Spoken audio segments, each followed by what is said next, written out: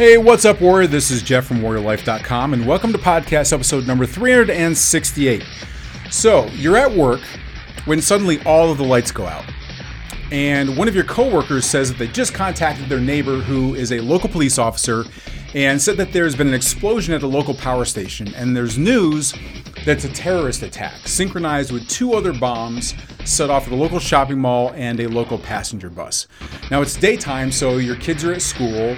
You try to reach your spouse on the phone, but the lines are down. You know that they were planning on running errands all day.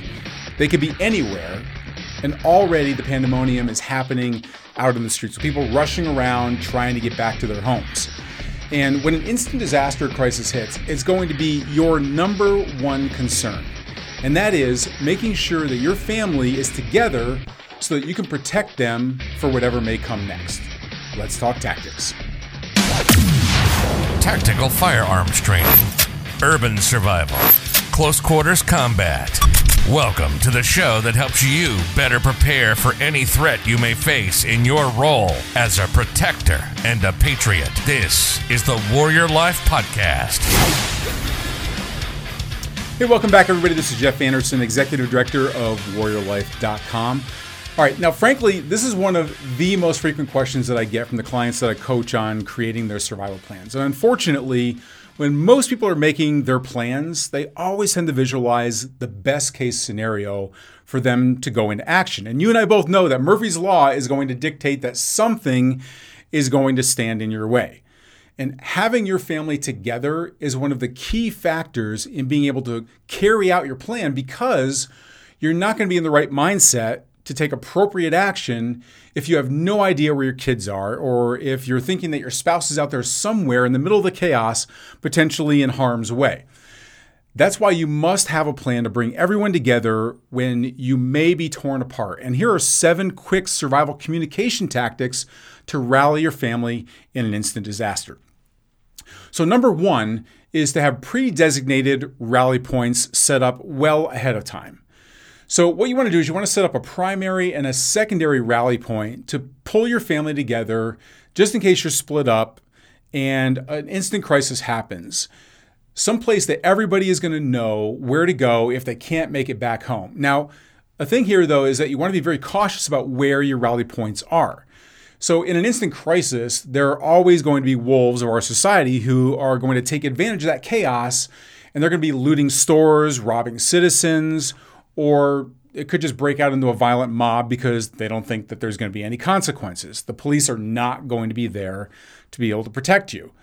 So you don't want to use rally points that are near grocery stores or highways or other areas that could potentially be scenes of mass chaos. So you want to be very cautious about and think about the areas around your home or around the school or around your partner's, your spouse's work, where there could be problem spots. You want to plan those rally points in a place that's centralized to everybody, that everybody can get there if under worse circumstances they had no vehicles, the roads were all blocked up, but they could actually get there.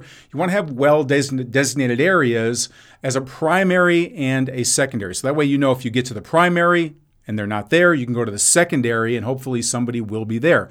But the instructions are to get to one of those two if they can't get back home.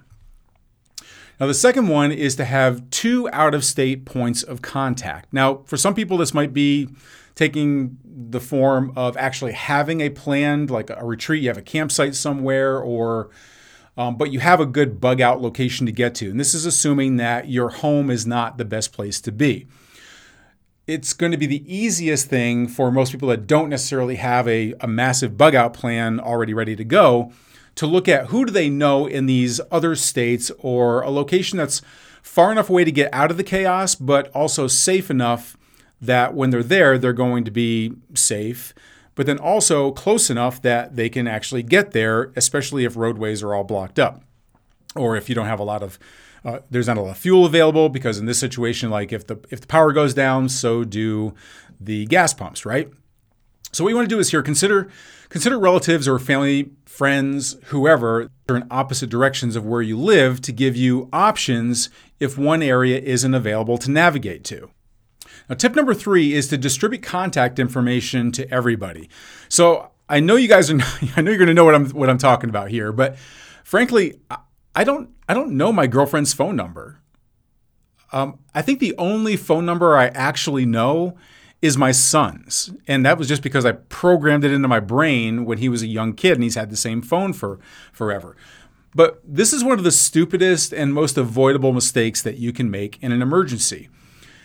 I've seen families on different sides of town unable to make contact with each other because they can't remember the number of the family members and they didn't have the contact list securely stored on them some way. So what you want to do is you want to create multiple copies of all family members' contact information and distribute those copies to everyone that you're protecting so that everybody has everybody's numbers there.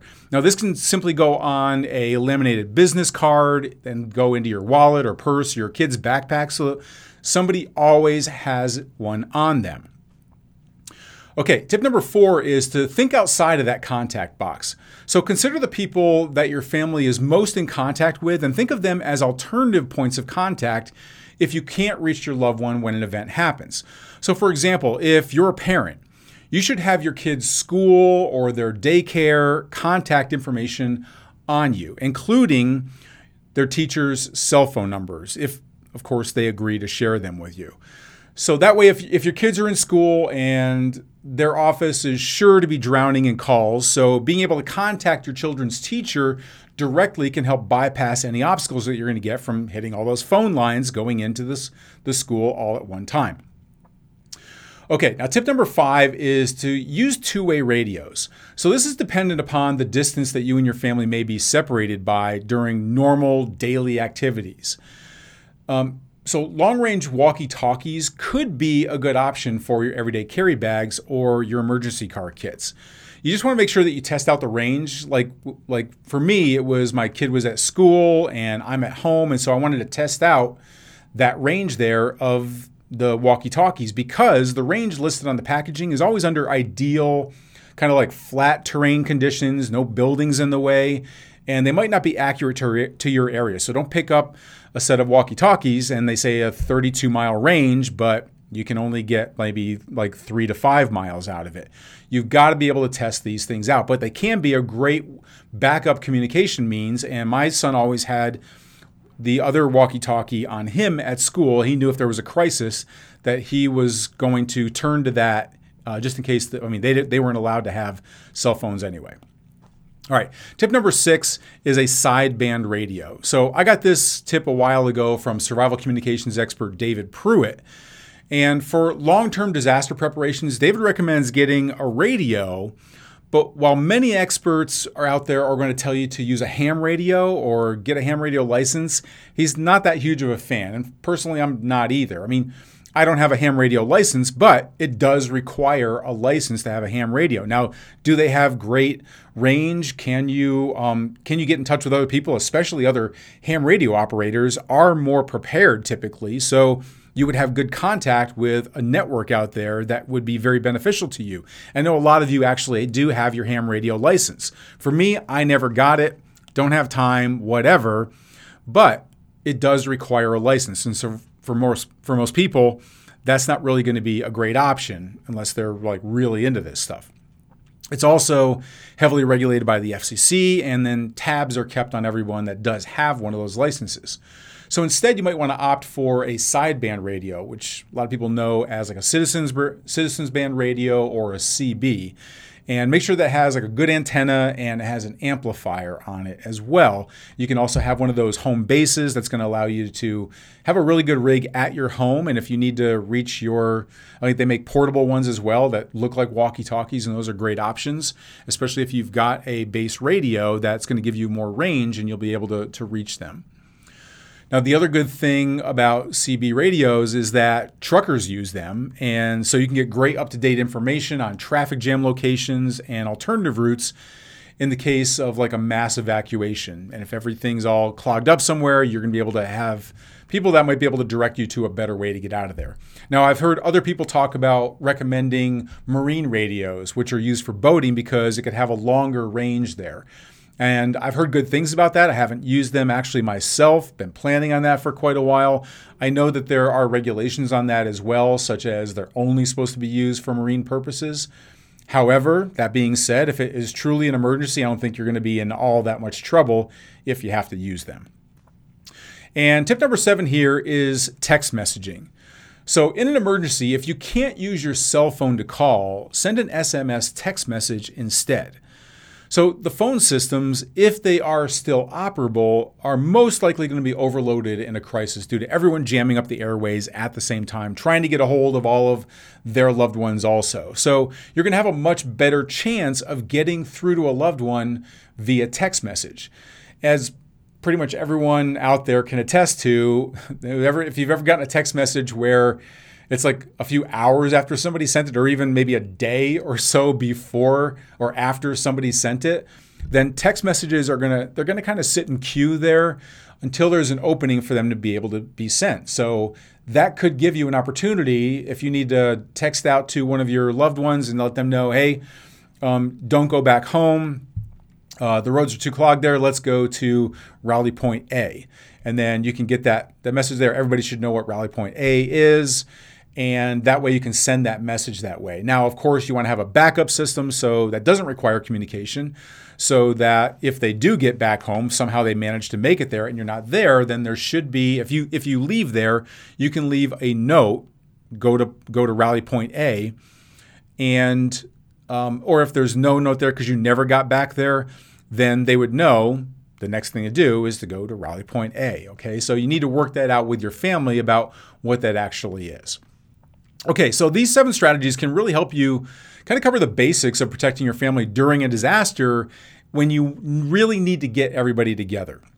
And I think it's an area that a lot of people just really don't pay a lot of attention to, but you simply can't prepare enough for this critical factor. You really have to rally your family together to make sure that you're all safe and sound, you've got the right mindset, and you can take that next step in your plan. The last thing you want to do is to have your entire family be out there fumbling around in a disaster area trying to reach each other, when what you need to do is be able to come together and make it safely as a single unit. So not only is this going to save you a lot of stress and worry, but it could literally save your lives, because it's going to help you avoid getting trapped in that chaos that everyone else is going to be stuck in because they didn't prepare.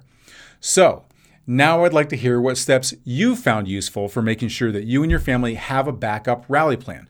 So go ahead and leave a comment over on our blog over at warriorlifepodcast.com and let me know what you thought of this episode in the comments section there.